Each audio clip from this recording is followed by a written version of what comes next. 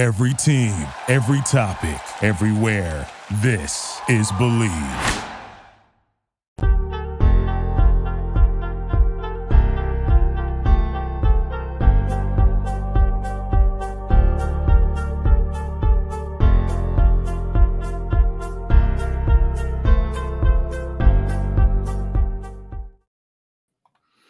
All right, welcome to Believe in Clemson Football with Levon Kirkland. I'm Will Vandervort. Thanks for joining us. Had a little bit of technical difficulties on my end, so things like that happen. So apologize for being a few minutes late getting started, but we are here. We're up and running. We're getting this thing rolling, and we appreciate you guys with us. Again, I'm Will Vandervort. That's Levon Kirkland over there, as you see, former Clemson great, Pittsburgh Steeler great, number 44 in your hearts if you're a Tiger fan, number 99 in your heart if you're a Steelers fan. I'm both, so I get both of them. So, yeah, how about that, How buddy? nice. How nice. So anyway, appreciate you guys joining us as we come off a huge 31-23 victory over the Notre Dame Fighting Irish. Levon, how proud of the Clemson football team were you as an alum the other day as you watched the game? Well, I was very proud. It was a game that we talked about, saying that Clemson needed to win this game. Not we should or whatever. It was like, dude, we really need this win. No doubt about it. And I thought they came out and they played a pretty clean game. And I think a couple of stars played like stars, 5-star guys. And that's what you always need from your offense, defense, and special teams. And we absolutely got it this week. And the calamities that normally happen during the Clemson football game, especially this season, did not happen. I thought they played a pretty clean game.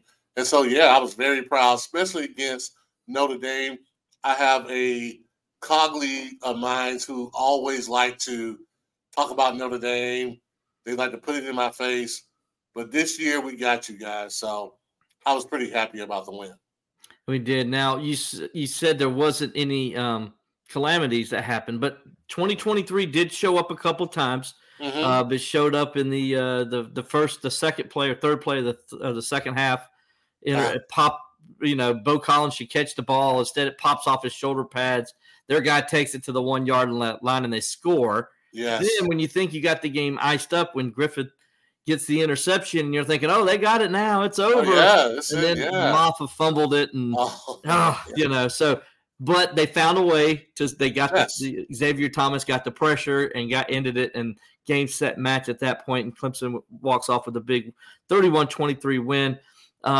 We got a lot to go over today. We're going to go over this game. Obviously, we're going to look ahead to the Georgia Tech game. We're going to talk about what this win means for Clemson going forward. So a lot of things to go to. Before we get rolling on that, though, let's give a shout-out to our sponsors. We'll start off with the Clemson Insider. For the most complete coverage of Clemson athletics and recruiting, go to theclemsoninsider.com. I'd like to thank Robert for allowing us to use the Clemson Insider's platform on their YouTube page and their Facebook page and Twitter, so we can come live to you guys each and every Tuesday night. So we do appreciate that. We also want to say thanks to Tip It Back Sports Grill, the place to be to watch all your college football action this season, including the Clemson Tigers and our Pittsburgh Steelers. So we want to thank those guys. And then, of course, without a doubt, our number one sponsor, who's been with us from the beginning and is the reason why we do this show each and every week, and that is betonline.ag. They've been with us from the beginning. And so the last, as you know, Levon, of the major pros has already tipped off their season, and that's NBA sports. And so the NBA is going full blood now. The World Series is over, so there's no more baseball, but there's now NBA, you got NFL, and you got college football, and you got NHL. So you got all those kind of different things you can bet on. So they're all in full swing. So BetOnline is your number one source for all your wagering news, odds, trends, and predictions. So get everything NBA at your fingertips with both desktop and mobile access for every sport anytime. So head on over to BetOnline today and get in on all the action. Don't forget to use our promo code BELIEVE, that's BLEAV, to receive your 50% welcome bonus on your first deposit. Again, that's BELIEVE, BLEAV, to receive that 50% welcome bonus on your first deposit. Again, betonline.ag, where the game begins. And as I mentioned earlier, we'd like to say thanks to Tip It Back Sports Grill, 215 Pelham Road in Greenville, South Carolina. It's the place to be every football season, including this year where we've got – I can't believe we're already, Levon, I know. November. 10 weeks into the season already. That's amazing. They just – man, for all the wait, it just flies by. But, if we still got a few weeks to go in the college football season. So if you want to go over there, check it out. Go to Tip It Back Sports Grill. It has all the biggest games from around the country on their many TV screens, including Clemson and South Carolina, and all the games from the ACC and SEC. If you're an NFL fan, go to Tip It Back Sports Grill. On Sundays, they have all the games up, and, of course, the games for the Pittsburgh Steelers are because they are the home of the Pittsburgh Steelers in the Greenville area. Tip It Back Sports Grill is located at the Common Hotel and is open 7 days a week. On Mondays, it's Twisted Trivia Night, as well as Monday Night Football. There's live music. There's karaoke throughout the week. Every Saturday, of course, as I said, is designated for college football. And on Sundays, it's designated for the NFL and the Pittsburgh Steelers. So go by and see Tim Cinco and his team over at Tip It Back Sports Grill, located at the Commons in Pelham. Tip It Back Sports Grill is the place to be for all your college and football action this fall. And, Levon, we had some big action, obviously, this week for Clemson. Mm-hmm. They got a big win. And first of all, before we get too far into it, we want to congratulate Clemson head coach Dabo Swinney. He earned his 166th career win in last week's win over Notre Dame, the past College Football Hall of Famer Frank Howard, who had 165 wins from 1940 to 1969. For now, Coach Swinney owns sole possession of the Clemson career record for head coaching wins. How about that news for Dabo Swinney, man? That thing, I think in a way, it's kind of like been the monkey on his back the last couple of weeks. And finally, yeah, perhaps, yeah. Right? Yeah, I think that's tremendous when you can win. I mean, when you can win a game, it's great as a head coach. But to win 165 games, and also on your resume to add 2 national championships, numerous playoffs appearances, and how many? I mean, since 2008. Yeah. So he did it in a pretty short time as well. So you got to give him his props. He's one of the best coaches in college football at this point in time.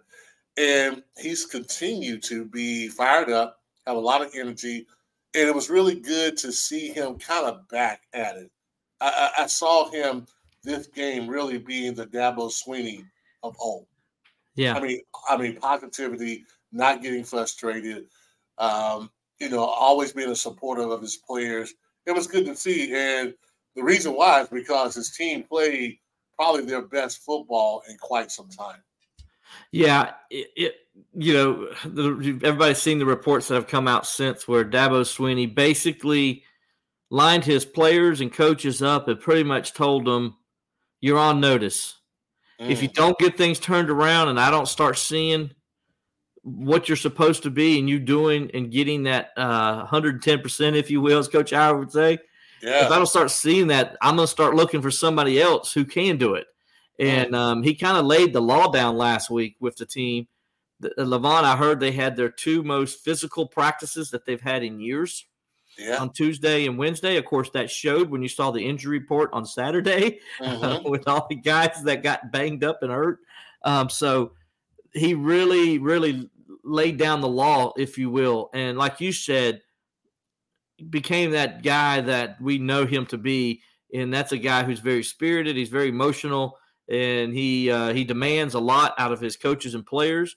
And he kind of, let them know it this past week. And, sometimes you got to do that as a coach. And no question. Yeah. And he did that, and they responded. The team responded that, there's no doubt to a man, you listen to every one of his current players or former players. They talk to how much they love playing for Coach Swinney. And they love the fact that he gets fiery like that and that he has their back because they know he does it in the best interest of the team. And, man, I tell you, it worked. There's no doubt about it because that was a different football team than what we saw the one in Raleigh. It really was. It was a team that had a lot of energy. They ran the ball extremely well. And you got to give a lot of love to Mafia, man. He did a tremendous job. It looked like 1985 Kenny Flowers with the socks, with the white socks up, big back, running like that in the backfield. It was really great to see. And the defense making plays. Jeremiah Trotter had a big-time game. He really did. He really proved how good he is and how well he can make plays. Those 2 sacks that he made defeating the running back was probably some of the best rushing I've seen from an inside linebacker in quite some time. So it was good to see them playing a little bit more complimentary ball, too. Mm-hmm. I think in the second half, they seemed to really have good field position the whole time, really putting Notre Dame really deep into their territory. So it was complimentary football, and that's what you want, and that's what they did. They were really simple this time, relying on the running game, getting to the quarterback, making tackles. So it was really good to see the energy was up, and that's what you need when you're playing a number 12 team that's coming into your place, and you've lost 2 games. I'm sure he had a come to Jesus meeting. Mm-hmm. Like, if you don't get it done, you out of here. And I'm sure when you get that kind of notice from your boss, your work ethic steps up. Your attention to detail stepped up. And I really saw that this past Saturday. Yeah, and I'm glad you brought it up about Phil Maffa and that offensive line and what they did. And that kind of leads into the note. You see the scroll going across the bottom here. The Atlantic Coast Conference announced on Monday that Clemson running back Phil Maffa, center Will Putnam, punter Aiden Swanson, and linebacker Jeremiah Trotter all earned ACC Player of the Week honors in their respective categories for their performance in Clemson's 31-23 victory over Notre Dame. Maffa earned his first career ACC Running Back of the Week award after a record-setting performance in the win against the Irish. Maffa recorded a career-high 186 rushing yards on a school-tying 36 carries and matched his career high with 2 rushing touchdowns. Maffa's 36 carries against the Irish tied the school record shared by Jim Shirley, who had 36 carries against NC State in 1951, Ray Yager, who had 36 carries against Wake Forest in 1969, and, of course, Raymond Priester, who had 36 carries against Maryland in 1997. So it's the first time since 1997 that a running back has had that many carries. So that, you do the math. That was a long time ago. Mm-hmm. And so, also his 186 yards are the most by a Clemson player of any kind, any running back, since Kobe Pace's 191 rushing yard performance against Wake Forest in 2021. Putnam earned his first ACC Offensive Lineman of the Week honor this season and his third of his career. His selection this week joins accolades garnered following games against Louisiana Tech and Miami of Florida last season. On Saturday, Putnam graded out at 98% with 6 knockdowns, according to Clemson's coaching staff. Wow. In addition to helping Maffa on his career day, Putnam led an offensive line that helped Clemson limit Notre Dame to 1 sack, despite starting its 3rd different offensive line combination in as many weeks and its 5th different offensive line combination this season. The veteran contributed to Clemson's 31 points, which more than doubled the per-game average surrendered by the Irish defense, which entered the game ranked 10th in the country in scoring defense at 15.3 points per game. Swanson's selection as ACC Special Teams Player of the Week is his first of his career, and he becomes the first Clemson player to earn the honor since Will Spires did it in 2020. Against Notre Dame, Swanson placed a career-high 5 of his 6 punts inside the 20-yard line, and his lone punt that was not down inside the 20 was a booming kick that resulted in a Notre Dame must-recover fumble by Clemson. He produced the most punts placed inside the 20 by a Clemson punter since Spires in the national championship game to end the 2019 season. Jeremiah Trotter's selection was the first of the season and his 3rd of his career. Last season, he collected ACC honors for his performances against Florida State and South Carolina. Against Notre Dame, Trotter recorded a game-high 11 tackles, 2.5 tackles for a loss. He had 2 sacks and an interception, in which he returned 28 yards for a touchdown. In doing so, he became only the 5th football player and 2nd Power 5 player since 2005 to post double-digit tackles, at least 2.5 tackles for a loss, 2 sacks or more, and a pick 6 in the same game. And the accolades for Trotter, and it didn't end there. He was also named by the the Walter Camp Foundation announced today that he was the Defensive Player of the Week for his performance for Clemson's 31-21 win over Notre Dame this past week. The Football Writers Association also gave him the Bronco Nagurski Award for the Player of the Week as well. And then, of course, Will Putnam, he got the Outland Trophy National Player of the Week award for his performance today, too. So the accolades keep rolling in for those two guys, Levon, and for all four guys, as they had if you think about the four guys that were honored, if it wasn't for them, Clemson probably doesn't win that game. Those guys played outstanding, as did everybody on the team. Yeah, no question about it. Like I said before, it was complimentary football at its very best. Mm-hmm. I thought Swanson did a great job as far as splitting the ball, making sure that Notre Dame didn't have good field position. And then the one that actually caused a fumble was a great kick. Tremendous kick. And the guy just kind of muffed it, and we kind of recover it. And then you look at the running game, the offense, man. Phil, Maffa, and Putnam just did a great job. And he really did a fantastic job, Maffa, that is, of finding the holes. It wasn't always there, but he did a good job of cutting off guys, great vision. And I really believe that sometimes a running back, they need multiple carries. They need to get going. And once they get going, they can really dominate a game. And that's what he did. And Jeremiah Trotter just played like a 5-star. We mentioned that earlier because, man, do you know how tough it is to get 2 sacks, a pick 6, those tackles were lost, and double-digit tackles? That's a lot of work. That is a lot of work. And I'm telling you, he made some big-time plays. And sometimes you need a guy to step up, and he really stepped up and helped his team win. He scored a touchdown, which is big. Yeah, you know as good as anybody how tough that is. Yes. Playing the same position. Tough. Yes.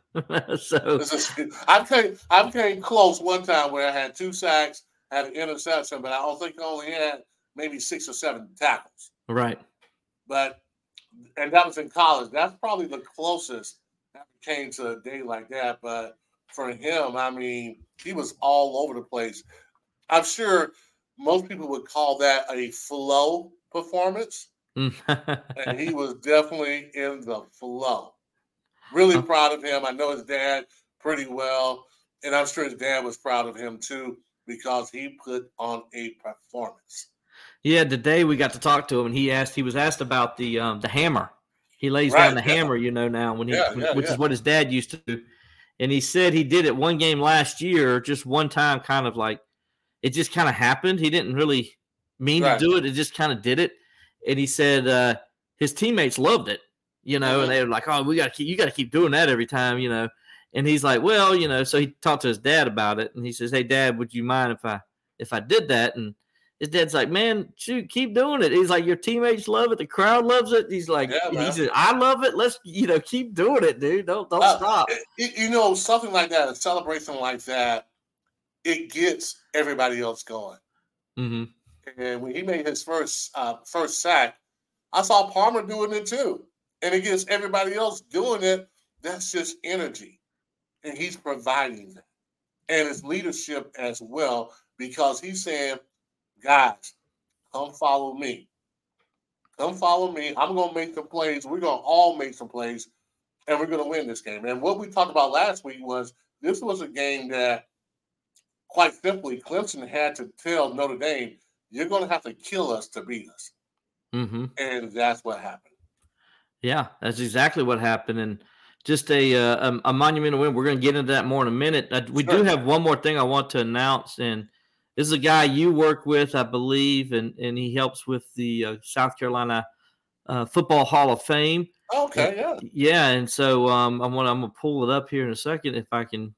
Here we go. The ACC announced today, as you see it coming across my screen right now, the ACC announced a Heisman Trophy winner, multiple Super Bowl champions, and Hall of Famers and All-Americans, and several NFL standouts highlight the 2023 Atlantic Coast Conference football class, honors class that was unveiled on Tuesday.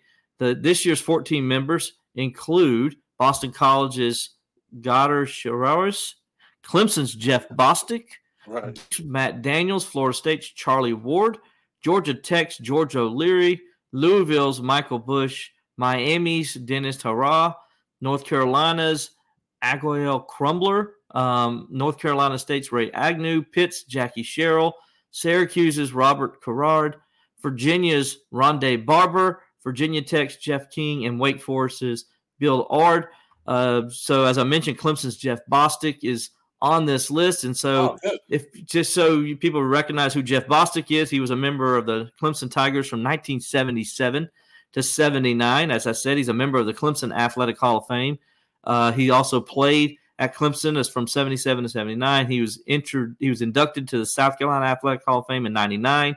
He's a member of the South Carolina Athletic Football Hall of Fame in 2021. He's an All-ACC first-team selection in 1979. He went undrafted and played 14 seasons in the NFL with the Washington Redskins from 1980 to 93. He earned Pro Bowl honors in 1983, was also an NFL All-Pro selection in 1983, named one of the 80 greatest Washington Redskins of all time, and is a member of the Washington's Commanders Ring of Honor. He started on 3 Super Bowl championship teams for Washington in 1982, 87, and 91. He was named to ESPN's 40-man roster for greatest Super Bowl players prior to Super Bowl 50. So, Jeff Bostic, congratulations. And, Levon, I know you feel the same way, as he got a big honor, as he's going to be one of the ACC legends and will be honored prior to the ACC championship game this season. Wish the Tigers could be there with them. But hey, heck of an honor. And by the way, when I looked at that list, why in the world wasn't Charlie Ward on here before? I mean, not quite sure. I mean, is Charlie Ward not the greatest quarterback Florida State's ever had, and it's not even close? I would imagine so. Yeah, I mean, the guy won the Heisman. The guy was a multiple sport player in college. I mean, they did a special about Charlie Ward. I don't get why he hasn't been a legend already. Exactly. Yeah. I mean, he's a Heisman Trophy winner. Led his team to a national championship. Yeah. Took his basketball team to a Sweet 16 and a Final Four. Right. I mean, and he went on to play in the NBA for how many years? 10 or 12 years or whatever. Yeah. The New York Knicks had a really good career, yeah. Yeah. And really, honestly, probably would have been, today's standard, probably a first and second round NFL quarterback. Yeah. It's a shame that back then they didn't recognize his skill as a quarterback. And it's the same skills that Lamar Jackson and a bunch of other guys have. And this guy didn't even get a chance to play in the NFL. And look at some of these other names. Obviously, George O'Leary, thought he would be in there before now. Right. Pittsburgh's Jackie Sherrill, like that, he should have been like one of the first ones, shouldn't he? I would think so, yeah. Behind Tony Dorsett. Yeah, exactly. NC State's Ray Agnew, you remember that guy? I don't know. Yes. Yes, you do, right? I'm sure we all remember Ray back from 88 to 91. We remember Ray. And then Virginia's Rondé Barber. He's a Pro Football Hall of Famer. One of the he caused me an opportunity to go to the Super Bowl my last year. That's right, he did, didn't he? That interception he made was it was brilliant. That's when you were at Philadelphia, right? Yes, that's when I was in Philadelphia wearing that number 93. Yeah, that was tough. Yeah, I bet it was. But I got a great story with him though. So me and my ex-wife, we were down in Tampa. And the Steelers are playing the Buccaneers that weekend. And so we're doing the whole, I think we were at the animal park down there or whatever. And I got my Steelers shirt on and we're going through the park. And Rondé Barber comes up to me and he says, obviously you're here for the game on Sunday. And I said, yeah, you're Rondé Barber. He's like, yeah, I am. And I was like, I was just like, yeah, that's pretty. Yeah, I am. And I just thought it was cool. Rondé Barber just came up to me and asked me if I'm going to the game, right? And he says, "Do you guys know it's going to be a home game for you guys on Sunday?" And I said, "You think so?" And he's like, "Yeah, trust me, it will be a home game." And he wasn't wrong. When I went in there, there was 65,000 terrible towels. I guess he knew his town very well. Very well, yeah. Well, they haven't always been winners at Tampa Bay. Right. So, I mean, if you could remember past the Tom Brady days, Tampa Bay went through some hard times. Mm-hmm. Yeah, so. But he's an excellent player, man. I really do like him a lot. He's he was a nice guy. I enjoyed talking to him that day just for a few minutes, and had his wife there and kids there. It was pretty nice just to meet him and talk a little football with them. he didn't have to do that. He came over and did it anyway. And that was pretty. I thought that told me a lot about his character, who he is. Yeah, great guy. Good job. Yeah, awesome. Well, obviously we want to talk about this game against against Notre Dame. Mm-hmm. We mentioned it a little bit. Levon, I guess when I look at it, the first thing I think of is when all the news started coming out with the injuries last week. So, after we did our podcast last week, last Thursday, news came out about Marcus Tate, several other players that possibly couldn't play, Colin Sadler on the offensive line. A couple other guys were questionable. And you're starting to think, my goodness, if they're playing a Notre Dame team that's as physical as anybody they're going to play. And they're already losing 2 offensive linemen on a unit that hadn't played well already. Right. I mean, it's like, oh my goodness, what are they going to do? And then news breaks out on Saturday where 4 defensive players are not going to play. That have been Sheridan Jones, Jalen Phillips, RJ Mickens, and then there was one more. My mind's escaping me, but they had 4 starters in the secondary out for the game.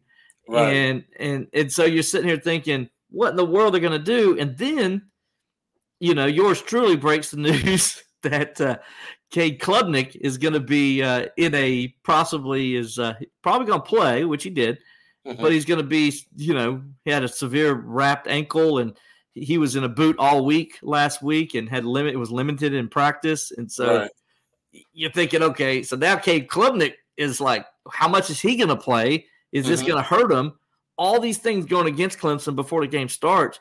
And Dabo said in the press conference, he told his players, he's like, guys, we're just going to go out there, take the guys that can play, that are healthy, and we're just going to go play their dudes, and then we're going to go find out something about ourselves today.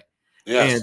And what they found out is they're pretty doggone tough because with all those players out, I think Dabo counted 14 in all, they still found a way to really control that entire football game against Notre Dame. Oh, no question about it. I thought, as we said before, the energy was really good. Really good. Unlike NC State. And sometimes that happens when you're playing away. Guys, their energy level is just really not that good. But you saw that Coach Sweeney really had these guys ready to play. Mm-hmm. And I think that guys, sometimes when you give them an opportunity and they know they're going to play a good bit, sometimes they turn it up. And I thought that a lot of guys, they turned it up pretty well. And they played. They let you know that, hey, man, we got some guys that still can get it done, some young guys who are going to be really good players. And everybody talks about the portal and we're not using the portal.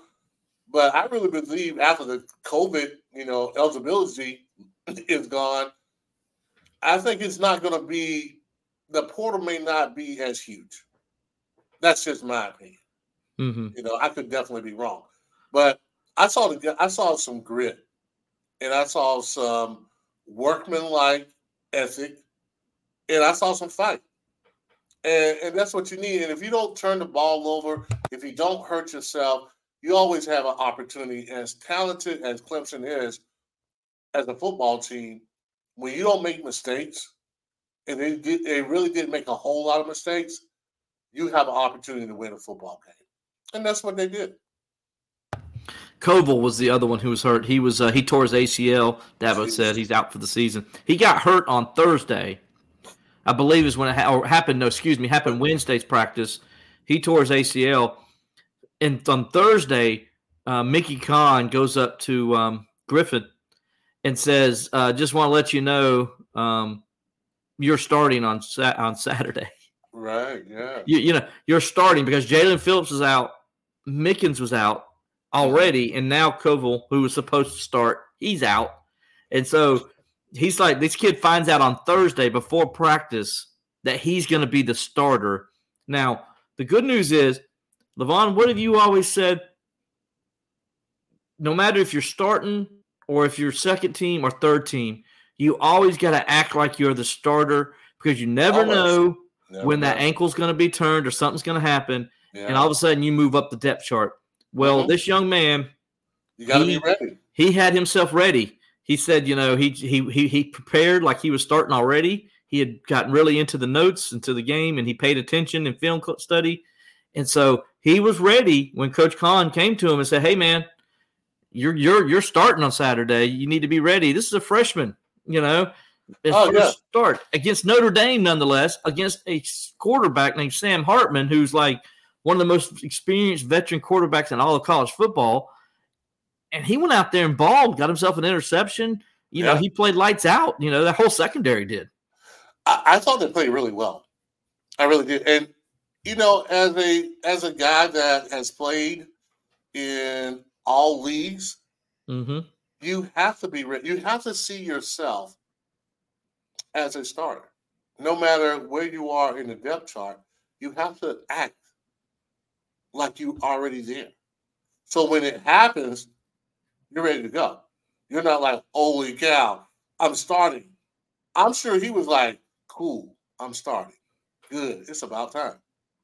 And that's how those guys played. I mean, Farrell, the other corner, the young corner, he played well. Yep. And I think you got something with our secondary. They're young, but I think those guys can really play. And the more reps they get, the better they're going to get as well. So we got some talent on this team.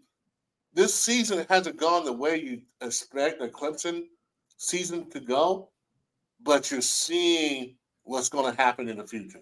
If guys don't get hurt or whatever like that, right? They got an opportunity to run the table. Yeah, I mean they do. We're going to talk about that because this win does mean a lot for them. But you mentioned the young guys, right? And so I'm looking it up now. So please bear with me as I'm doing this live as we're scrolling through here. But Clemson at one point had 4 freshmen on the field Saturday. So I'm trying to figure out who I like it. At the end of the game, that last possession, they had 4 freshmen. Avion Terrell was one of them. Obviously, we mentioned that. Let's see. I'm going through these. I apologize. Go to the safeties. They had Kylan Griffin there. We talked about him. He's 2. Let's see. Who else was a freshman that we saw out there? Was Peter Woods out there? Well, Peter Woods was – I don't know if he was on the defensive line at that time, but in that secondary, there were 4 freshmen on the field at that time and at the end of the game. Let them play. Yeah, exactly. I'm trying to figure out who the other 2 were. I know, like I said, I know Terrell was out there, and we mentioned Griffith was out there. Well, anyway, I'll figure it out as the show goes on. But those guys, I mean, to have 4 young players at the key moment of the game out on the field in that moment, and the game's on the line, and you got to get a stop, and they're playing against a veteran quarterback. I mean, how big is that? What kind of a learning experience is that? That's just amazing. I think it's great because, a lot of times younger guys bring in the energy. Sometimes you don't want just all veterans all the time. A lot of times, man, you like a mixture of young guys and veteran guys. Because I know when I played, I was a little bit more of a veteran. The younger guys really give you the energy to play a little bit harder. So I'm not one of those guys that say, oh, he's just a freshman. If he's a freshman and he can play and he can bring something to the table, which our guys are doing, man, let him ball. Let him play. But the big question I got now, I want to ask you, now, what do you do with Mafia after you have a game like that? Is simply coming back against Georgia Tech? And if he's coming back, what do you do with those running backs, especially after a game that Mafia had? Well, good question, Levon, and Dabo answered that today. Will Shipley is likely coming back. Dabo says he practiced yesterday.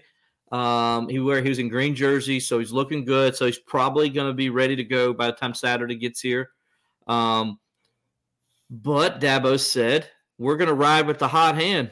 He's like, Phil Mafah is the hot hand, and we're gonna ride him until he's not hot anymore.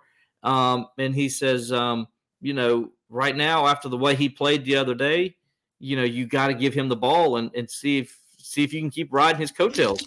And they did. They rode his coattails for 36 carries last week. Like I said, that's the most carries by any running back since 1997. Yeah, okay. Man. That's how many years ago is that? Was that 26 years ago? So yes. That's a long time since a running back has got that kind of load in one game. He looked like Kevin Mack out there to me, man. That's who he reminded me of. He just looked like Kevin Mack running over people. He reminded me of mid-'80s football. It did. That's what I thought, too. When you had a big back and you just fed him the rock. At one point in the game, the two teams had combined for 6 passing yards in the second quarter. We're in the second quarter, and I said to Cameron Burnett, my colleague over at TCI, I said to him, I feel like we went into a time machine and we're back in 1987. That's my exact words, because it felt that way because both teams were running the football. Neither one were trying to throw it. It was crazy. It was 21 personnel. And what I mean by 21 personnel, 2 running backs and a tight end. 2 running backs and a tight end. And you get in the I formation and you just let the running back carry the show. And that's what he did. And I thought it was really interesting that even in the red zone a little bit more, we took the decision out of Cade's hand a little bit and we gave it to the hot guy. And I feel going forward, everybody see, like, when you see a performance like Mafia did, you have to put Mafia in the game. Mm-hmm. You have to give him the ball. He has to be the starter. And Will Shipley has to understand that. I think Shipley, if you watch the game, and of course, Levon, you've been on those sidelines. You understand what it's like. Right. If you watch the game, you saw that he knew that. Like he was watching it and he was happy for his teammates and his team and for Phil Mafah. But at the same time, you could tell by his body language that he knew what that meant for him. That, right. Yeah, he's going to come back, but he knew I probably am not going to be the starter when I come back. Right. And I think deservingly that Phil deserved to start this game. He does. Because, 186 – not just the 186 yards, but how he ran the ball. Mm-hmm. He ran it tough. He broke away. He scored a long touchdown. He was seeing the field very well. You got to give him the start. There's no way you go in and say, "Hey, we're going to divide the carries." You can't do that. Like Dabo said, they're going to ride the hot hand. Now, I don't think he'll get 36 carries, but I think you might see him get over 20, and Shipley will get 10 or 11, I think. I would feed him like that. After that performance, let's ride his back. Let's see what he can do. Absolutely. Keep giving it to him. And Ship, when you come in, man, make the most of the carries that you have. That's right. That's the best. And that's just what it is. It's about playing the best players. Mm-hmm. It is. And you got to continue being the best player. If you want to play, you have to always prove yourself as the best player, because sometimes starters, when they feel like they got the job, some guys can dial it back a little bit. Right. This creates great competition. Scott Millsap on Facebook, he asked, first of all, no, Scott, we have not talked about the offensive line yet, but we're going to. And then he wanted to know if there's any truth that Riley may have detached the RPO Saturday, so run plays remained a run. Well, a couple things with that. We'll start there. Yes, the RPO wasn't in play, but it wasn't because he took it out for, reasons that you might think. He took it out because his quarterback, if you saw Cade Klubnik's ankle, was severely wrapped and really wasn't going to be any factor in the run game at all. And so they took out the RPOs because their quarterback couldn't run them. If you can't run the football, you can't run the RPOs. So that's why they took the RPO out. Now, that doesn't mean that's going to be the case this week, because I'm sure Cade's taking care of his ankle. I'm sure he's getting his treatment. I'm sure it's probably going to be better than it was last week at this time. That was when he said at the press conference on after the game, he says, on Monday we were real concerned. On Tuesday we felt a little bit better. Then on Wednesday we were extremely worried because he didn't think Cade Klubnik might not play because Cade didn't practice much during those times because he really couldn't. So there was concern there whether he was going to be able to play on Saturday. Now he toughed it out and he got out there, got his ankle wrapped, and he played well, I thought. As far as the offensive line goes, now what they did, Levon, they said according to Dabo was, and we got to talk to Garrett Riley yesterday. They basically simplified it in a different way. In other words, normally when you simplify something, like if a team's running a lot of traps and counters and stuff like that, a lot of teams, they're running zone, then you add the traps to the counters to make it simple because of the zone blocking. Right. In most cases, zone blocking seems to be a little more difficult, right? Well, in this case, it was the other way around. Clemson did a lot of counters and traps and pulling guards and stuff like that. Well, they took that out of the offense and did nothing but strict zone blocking, and they simplified it because, hey, as we mentioned, they had two starters out of the game, Marcus Tate and Colin Sadler. So Christian Lee had to move back to left tackle, and then they had to add Harris Sewell, the freshman, in at right guard. Trent Howard came in and played left guard. So because Harris was there on the field, though, I think that's why they simplified it a lot because you got a true freshman that's going to have to play every snap, right? For the most part.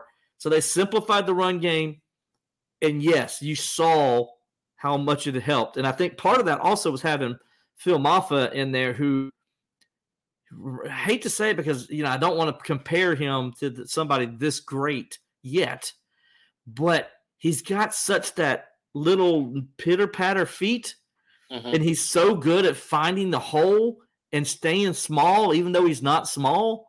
Right. He reminded me a little bit of a smaller version of Jerome Bettis, the way his feet, he can cut on a dime the way he can and find that hole. Is that not who he reminded you of a little bit the other day watching that game? How fitting that it was Notre Dame. Man, I want to go Jerome Bettis on this. But what I did like, though, was he did find a hole. Yeah. And he seemed a lot quicker than I really originally thought that he was. And sometimes, we talked about this before, sometimes make football simple. Make it where the athletes are just going out there playing ball. Sometimes when you get them out there thinking, hey, if this guy does this, then we're going to do this. But if we do this, they're going to do – sometimes that's too much thinking. Right. Hey, let's just come off the ball, smash somebody in the mouth. We give it to our big running back and let them make plays. And that's what they did. And sometimes simple is better. Yeah. I'm not saying always. I'm not saying not to have a scheme, not to have – but sometimes, especially when you're struggling, let's get them back to having fun playing football. You got that guy right in front of you. Beat him. You got that guy, when you pull around, the first guy that shows up, put him on the deck. Put him in the ground. Exactly. Bury him. Sometimes it's just, hey, we're in the red zone. We're on the 3-yard line. You know what, man? Mafia, you're getting the ball. Tell the defense. You don't have to be that clever. We got a big old back here. We're gonna put him behind. We're gonna put him behind center. We're gonna get under the center as a quarterback, and we're just gonna run it down your throat. And he'll get 3 yards. We got 4 downs to get 3 yards. Let's do it. Yeah, and that's what they did. They did, and it was beautiful to see because if you continue running the football, a lot of times it's going to break through for you. A lot of people give up on the running game if they get tackled for a loss. Offensive coordinators get very impatient and like, you know what? No, let's do something else. No, keep grinding out. Keep grinding out. And especially in a game like this, that running game proved to be deadly for the Clemson Tigers. It was a big part on why they won. It was. And Rodney Ellis on YouTube, he just had made a comment. Maffa looked like Terry Allen on Saturday. Terry Allen. Terry Allen's a little bit faster than Maffa. He did look like Kevin Mack, though. He looked like Kevin Mack is who.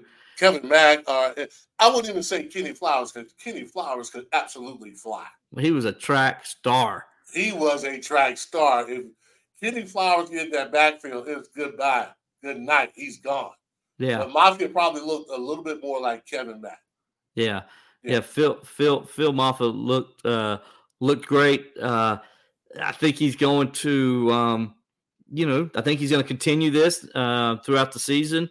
I think he's ready for it. He's ready to get up there and do his thing. And so we'll see. It was good to see the offense, make plays. Now, there was some negatives. We mentioned some of it earlier. The turnover led to a touchdown. And then, 4 or 5 times they got the ball at midfield there at the end of the third quarter and then all in the fourth quarter.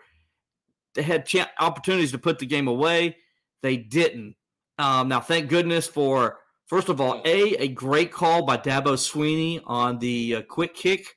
As Dabo called it, a PPO, which is punt pass option.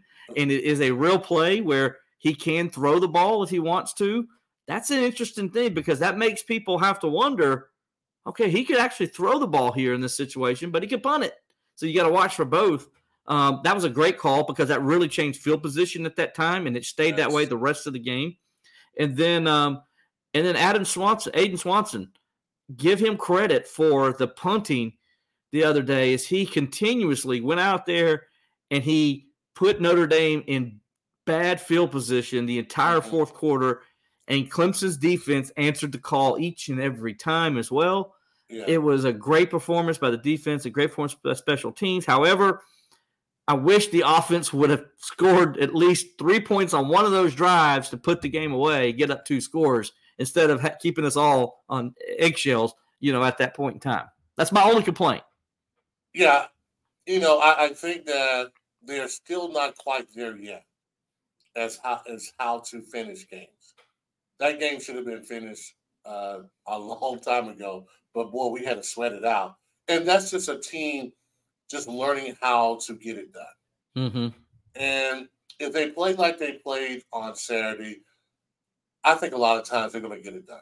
They're going to get it done. They're going to learn how to finish games in games, and it won't have to be so much drama. You know what I'm saying? So, yeah, it's a team that, you still got a very young quarterback. You've had some different lineups as far as the O-line is concerned. But, I thought Saturday was a positive. Mm-hmm. And I feel like you can build off that. Before we switch over to the defense, want to give a shout out. I meant to do this earlier, but it slipped my mind. But I want to give a shout out to the men's basketball team last night.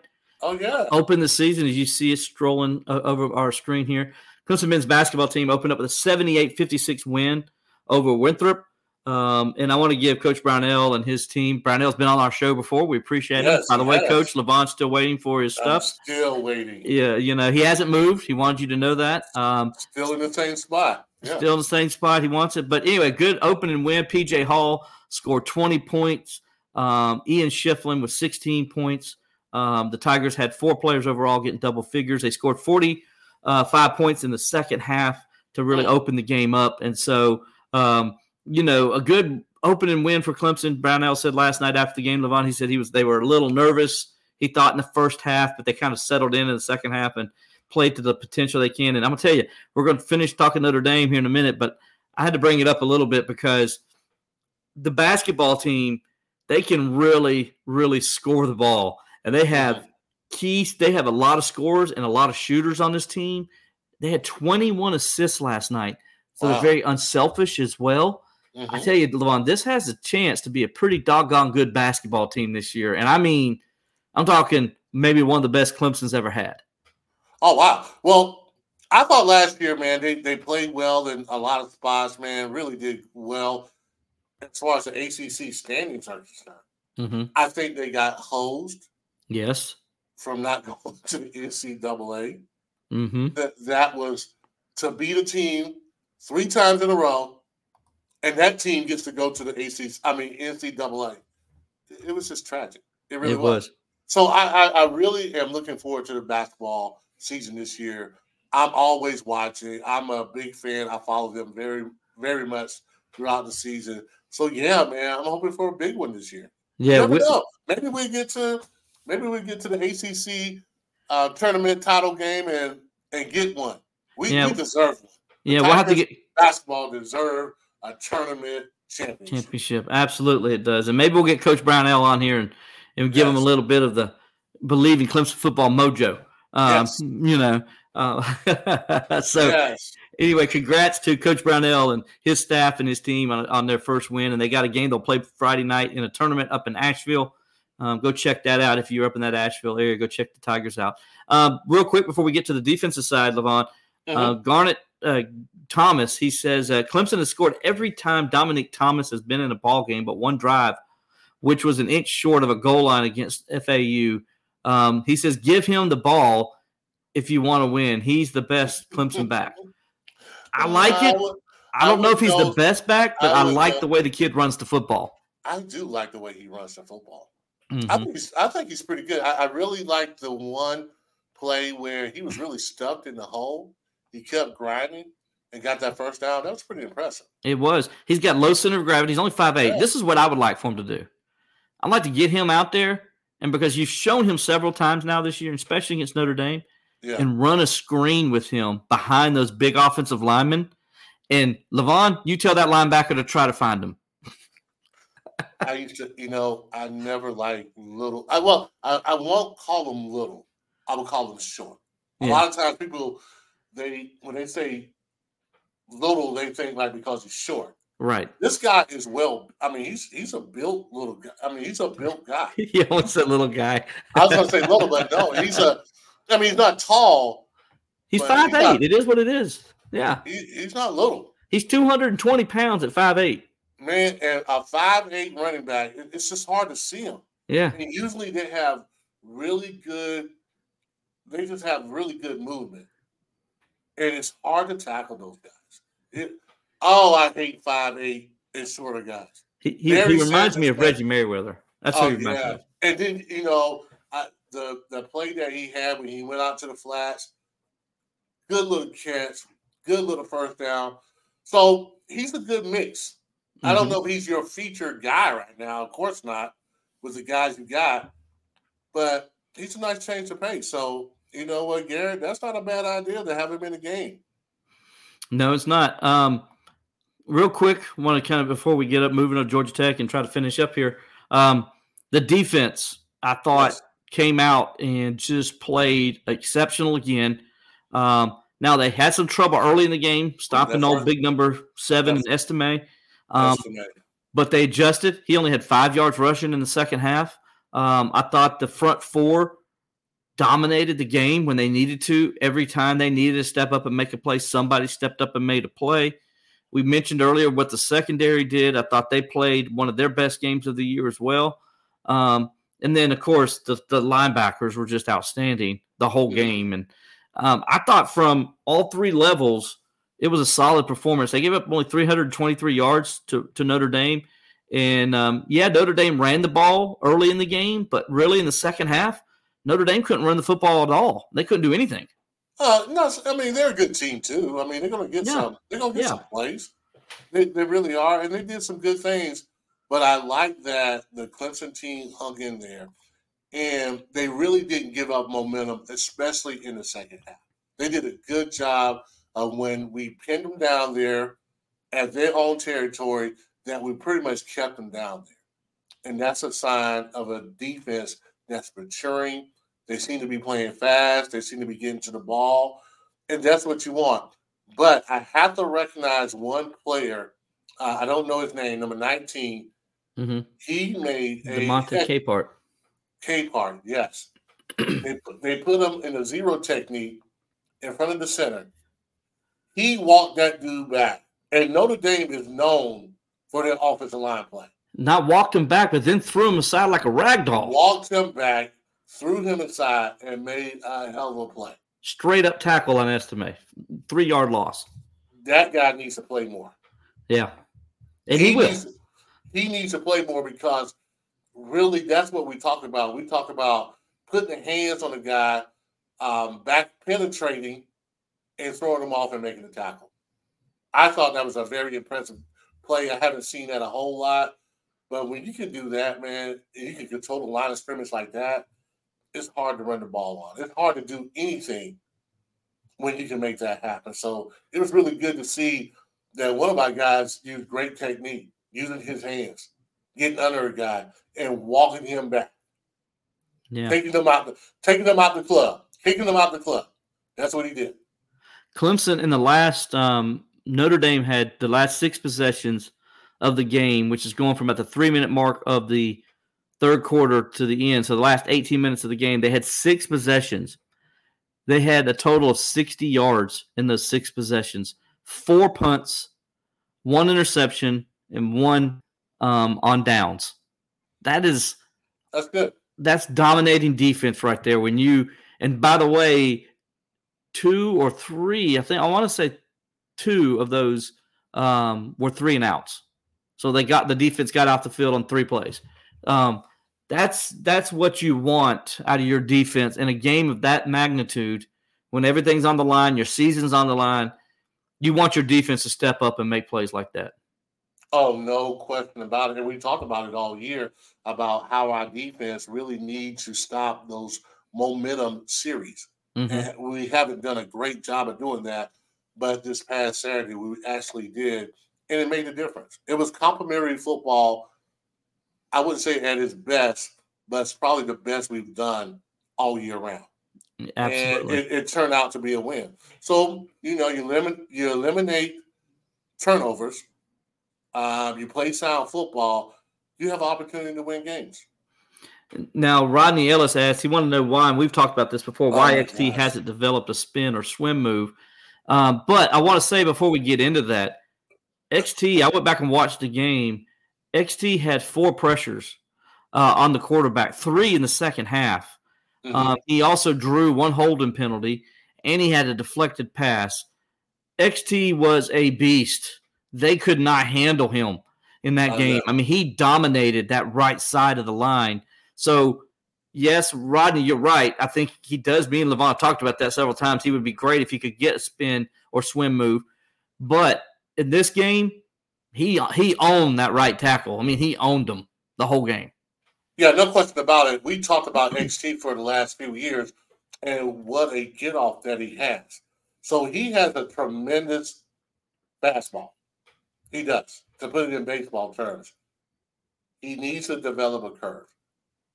It's really somebody needs to really kind of talk to him and whisper in his ear, like especially like a great defensive end that can come and say, dude, if you can develop a spin move, you're going to be incredibly dangerous. He reminds me a lot of Dwight Freeney. Freeney, yeah.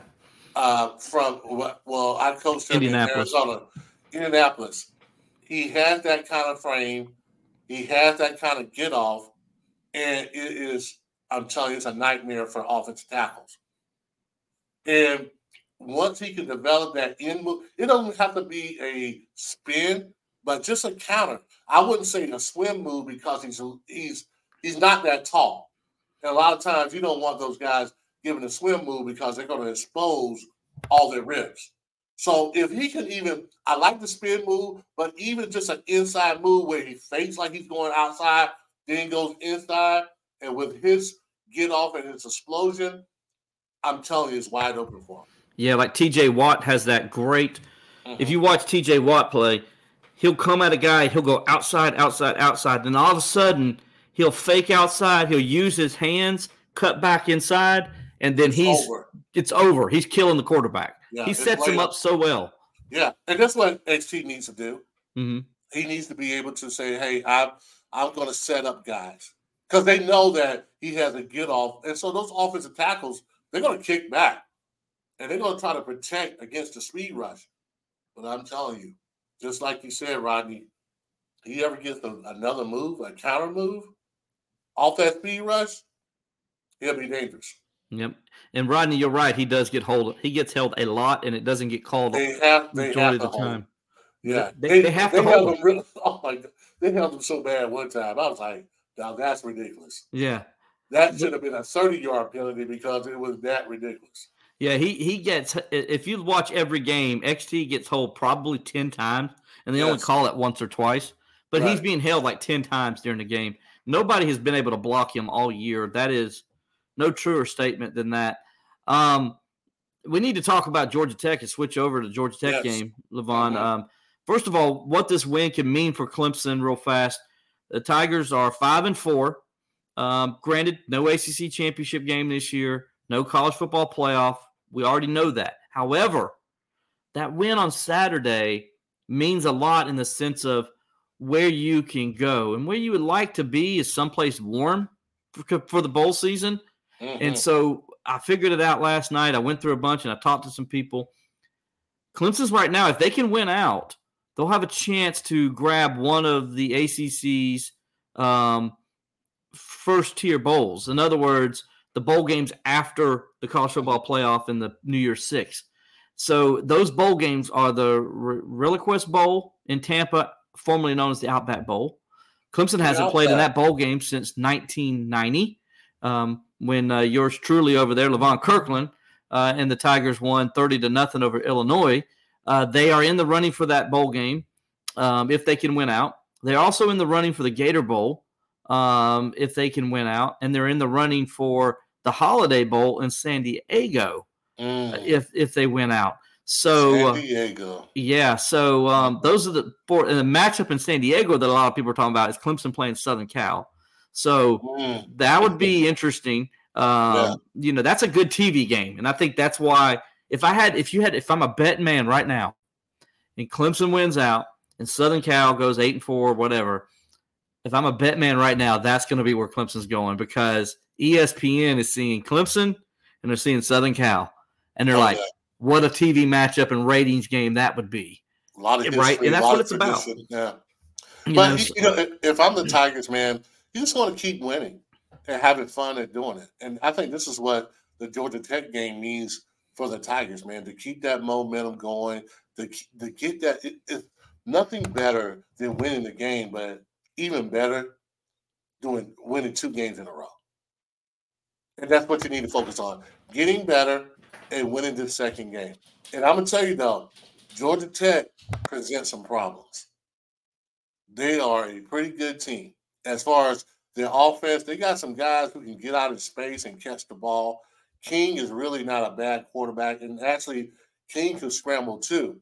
The one thing that I see a weakness of Georgia Tech, boy, they could not stop the run. They are not that great in stopping the run. No, they're not. I think this is a great opportunity to expose them as far as running the ball is concerned. It's back to 1980s when we run the ball, when the running backs had those really high socks on. It's back to doing Mac and all those guys that ran the ball back in the 80s.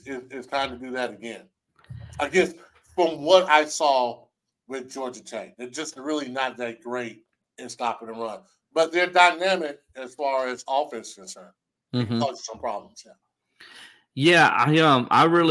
I think as Clemson looks at this game, Georgia Tech they're really, really good on offense. Haynes King is an unbelievable quarterback. He can put pressure on you. Yes. Running the football, he can throw the football. You know, he's got 22 touchdowns. Passing, I think he leads the ACC quarterbacks in rushing touchdowns. Dabo Swinney described him as Riley Leonard-like today. He's third in the conference in rushing. This is a team where offensively they can be a lot of problems, but like you said, on the other side, they're not very good at all. And Clemson should be able to move the football and have some success against them. Now, the question comes in this game, though, is Clemson's got to take care of the football because I just told you how good Georgia Tech is on offense. You don't need to give those guys extra possessions or give them free touchdowns without having to earn it. You know, so stop this letting guys intercept it and take it to the 1 yard line or going pick sixes and taking it to the house. This game here, Clemson's offense needs to complement its defense, because this defense, probably outside of the Florida State game, is going to be the most difficult game they've had this season. And as far as matchups and trying to stop this explosive offense, by the way, that can run the football, Levon. They ran for 245 yards against North Carolina in the fourth quarter. Yeah. One quarter, they ran for that many yards. They'll wear you down, and then they'll hit you with big play after big play. Yeah, they like I said before, man, I don't know where this Georgia Tech team came from. This is the transfer portal at its best, bringing in some mercenary guys that usually Georgia Tech don't have.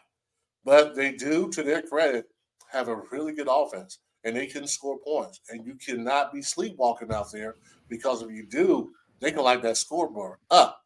And running that and having those many yards against North Carolina, where North Carolina was, I think, number 17.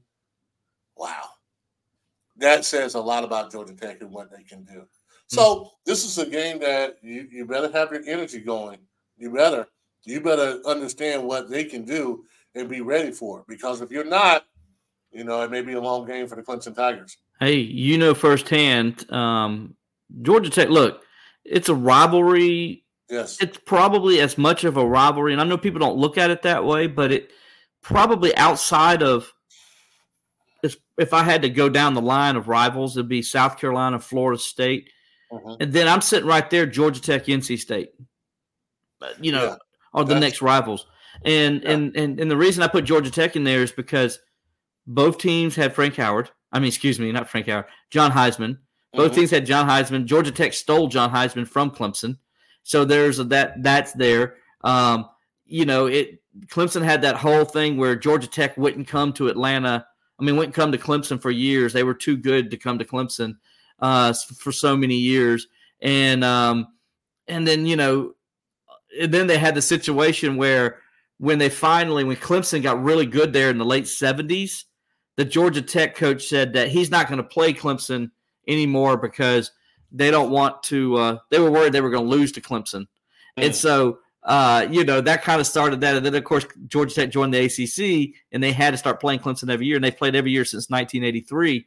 And so that's why it's been and then they had that stretch, right, where for a long time every game was decided by like a field goal, and then Clemson would win 3 or 4 in a row, then Georgia Tech would win 3 or 4 in a row, then Clemson win 3 in a row, Georgia Tech win 3 in a row.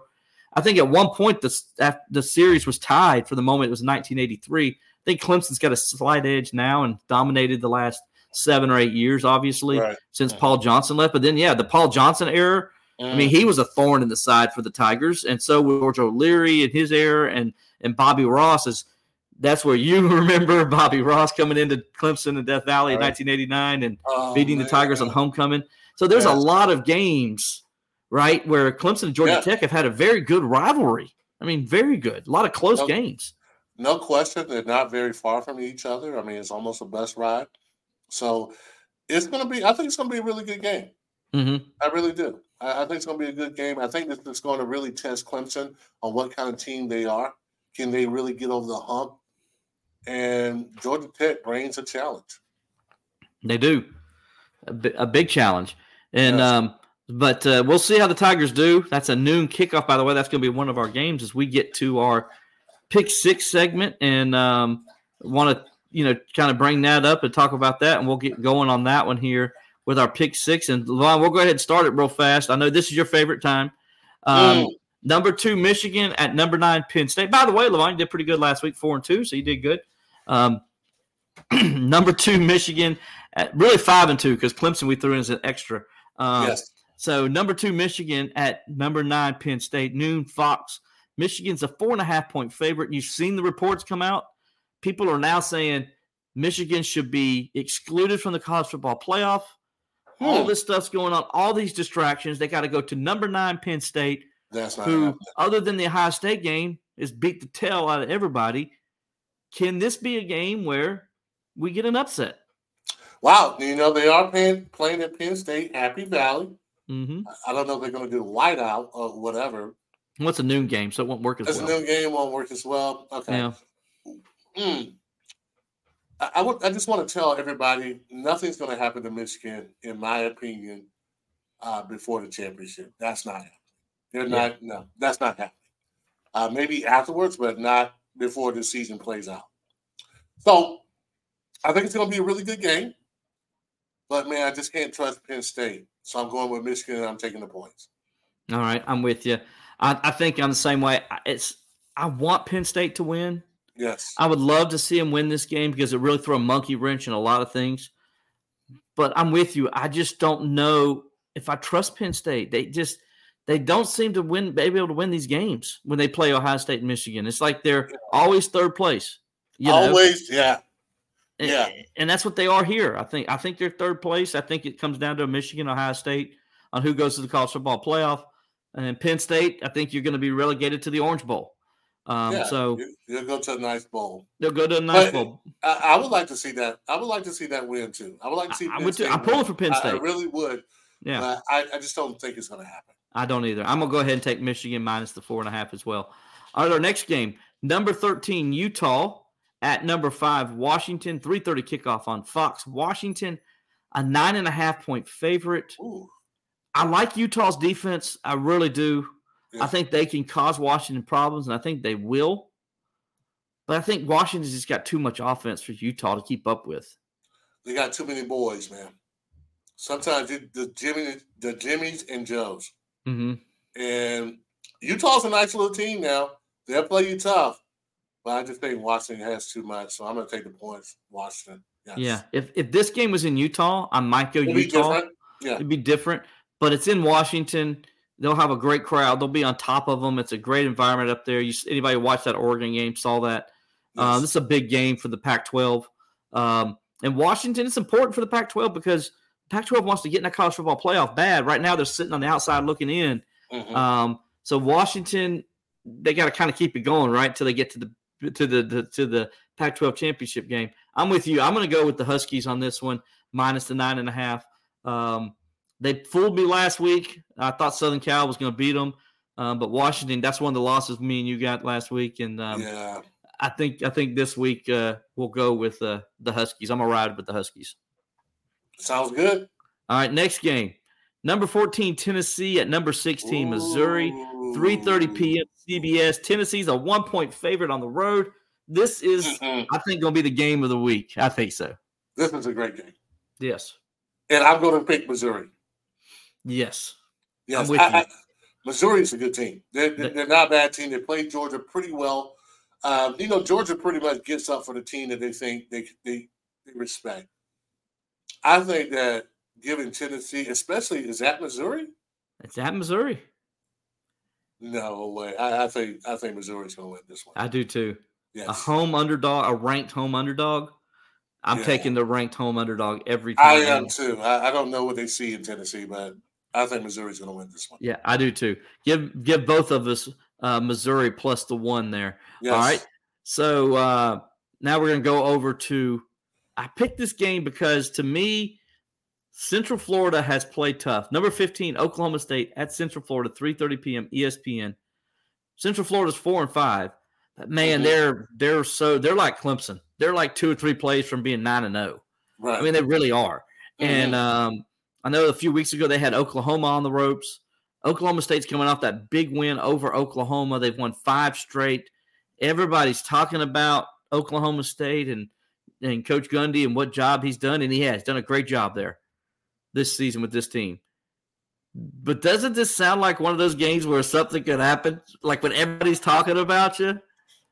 Yes. When the majority is like, oh man, bye, when you probably should sell. Mm-hmm. And that just looks like one of those games. And everybody's saying, you just beat Oklahoma. It's going to be a little bit of a letdown. Yeah. For the Oklahoma State Cowboys. I really do believe that. And they may go there and start sleepwalking. Yeah. So I'm going to take UCF plus the points. Yeah, I'm with you because the Oklahoma State is like, everybody's buying right now. And I was listening to the radio the other day. Everybody's like, oh, well, they're going to win out. from here on out. They're going to win out, and nobody's going to be able to beat them from here on out. They're going to go on and win the Big 12 championship. And I'm like, this is college football. Just when you think you got it figured out. When you think. It bites you. Just when you think you did all your research and you looked at all your tape, you end up being wrong. You end up being wrong. Exactly. Especially when you think you're right. You're like, oh, this is a can't miss. This is what I'm going for. And you're looking at everything. Then you forget that they're 18-year-olds, 19-year-olds, 20-year-olds, worried about the girlfriend, all kind of other things, and they don't show up. Clemson's a perfect example of that. Not that Notre Dame didn't show up, but I mean, you looked at all those injuries Clemson had last week. You're thinking there ain't no way. You know what? Clemson's going to win this game. No way. And what happened? They win the game. So it's amazing how it happens. It is. So anyway, I'm with you though. I'm going to take Southern. I'm going to take Central Florida, UCF there plus the 2.5 as well. All right, next game, next to last here, Southern Cal at number 6 Oregon, 10 p.m. Ooh. By the way, you going to stay up to 10:30 to watch this game? Not really. No. Yeah. Oregon is 6.5-point favorite. What do you think? Wow. Against USC? Against USC. I'm going to take USC. But even though USC, they give up so many points, their defense is horrible. Did you watch the Notre Dame game? Notre Dame, Southern Cal? Remember that game? No. Yeah. You saw what Notre Dame's defense did to Caleb Williams? Yes. Yeah. Yeah, like what, 3 picks? 3 picks. That the offense couldn't keep it going because their defense is so bad, right? Yeah. Oregon is probably the best team Southern Cal has played to date, in my opinion. I think Oregon's the class of that conference. Levon, I think Oregon's going to cover the 16.5. I'm just taking a chance, man. I know you are, man, but I just think Oregon. I love Oregon's offense. I love Oregon's defense. I think they play the most complimentary football of anybody in that conference. And they got a quarterback who's been playing for 10 years. They got a veteran quarterback, and that just I like that. Plus, did you see Caleb Williams crying with his mom the other day? Did you see that video? Yeah, man. Yeah. So you wonder where they at as a team. They fired their defensive coordinator. You know, right now things aren't good at Southern Cal, and but Oregon. But maybe they'll bounce back, man. You know, sometimes it's college football. College football, a little controversy here kind of gets the team going. So we'll see. We'll see. But me and you are split on that one, so we'll see what happens. Okay. All right, so final one. Ooh. We talked about this game earlier. Georgia Tech at Clemson, noon kickoff, ABC. Clemson, minus 14.5. Georgia Tech, by the way, Levon, Georgia Tech is number 3 in the ACC standings. If you saw we had them running earlier, Georgia Tech is number 3 in the ACC standings at 4-2. Clemson's 2-4. Clemson's a 14.5-point favorite. Gosh, really? Yeah. I thought this would be a little closer than that. 14.5 points. I thought so too. Listen, Clemson covered the spread last week, but they lost it against NC State. They lost it against Miami. Mm-hmm. They were favored in both those games and lost. I believe the Wake Forest game, they did not cover in that game. So Clemson hasn't covered in 3 of the last 4 games. Yeah, I don't think Clemson's going to cover this one. Actually, they didn't cover against Florida State either. Florida State was a 3-point favorite and won by 7. I don't think they're going to cover. I think they're going to win. I just don't think they're going to cover. Yeah. Especially how this team has been going. Yeah. I mean, if they play like they did last week, they definitely have a chance to win. But even so, I looked at this Georgia Tech team and I was pretty impressed. Yeah. Well, he's done a great job with them in his first full year. He reminds me a lot of Dabo Swinney, the way he does things, the way he runs his program. I think Clemson's the better team. I think Clemson is going to win the game, and they're just barely going to not cover. I think Clemson will win by 2 touchdowns, but that half, I don't think they're going to get that half. So I'm going to say like 31-17. Georgia Tech gets a backdoor cover, something like that. Yeah. I can see that. Yes. That's kind of like where I'm going. So I'm with you on that. I'm going to go Georgia Tech too, just barely, just slightly. Yeah. So, that's where we'll go with that. Just got some other guys that have talked about everything. Just want to make sure we had everybody covered. Any questions? But Levon, I think that's going to cut it for us this week, man. I think it was a good show. Appreciate you doing your stuff, man, and giving us some insight. And by the way, I know his name is not Mafia. I just like to call him that. I know you do. Especially the game he had. It's a perfect name for him. Yeah. So you said that like last year that you wanted to call him Mafia. Yeah. And that because you just thought that's like a cool name to have because he's a running back. Yeah, so by the way, I do know his name. Yes.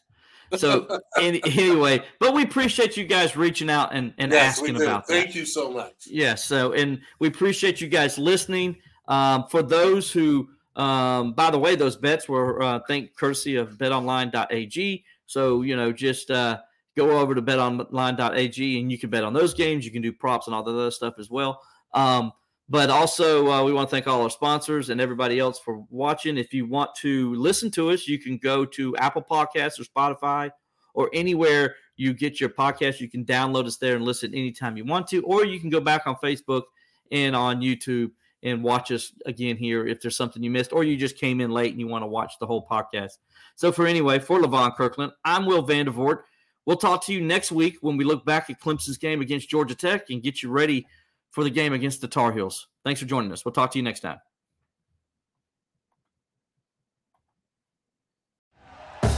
Thank you for listening to Believe.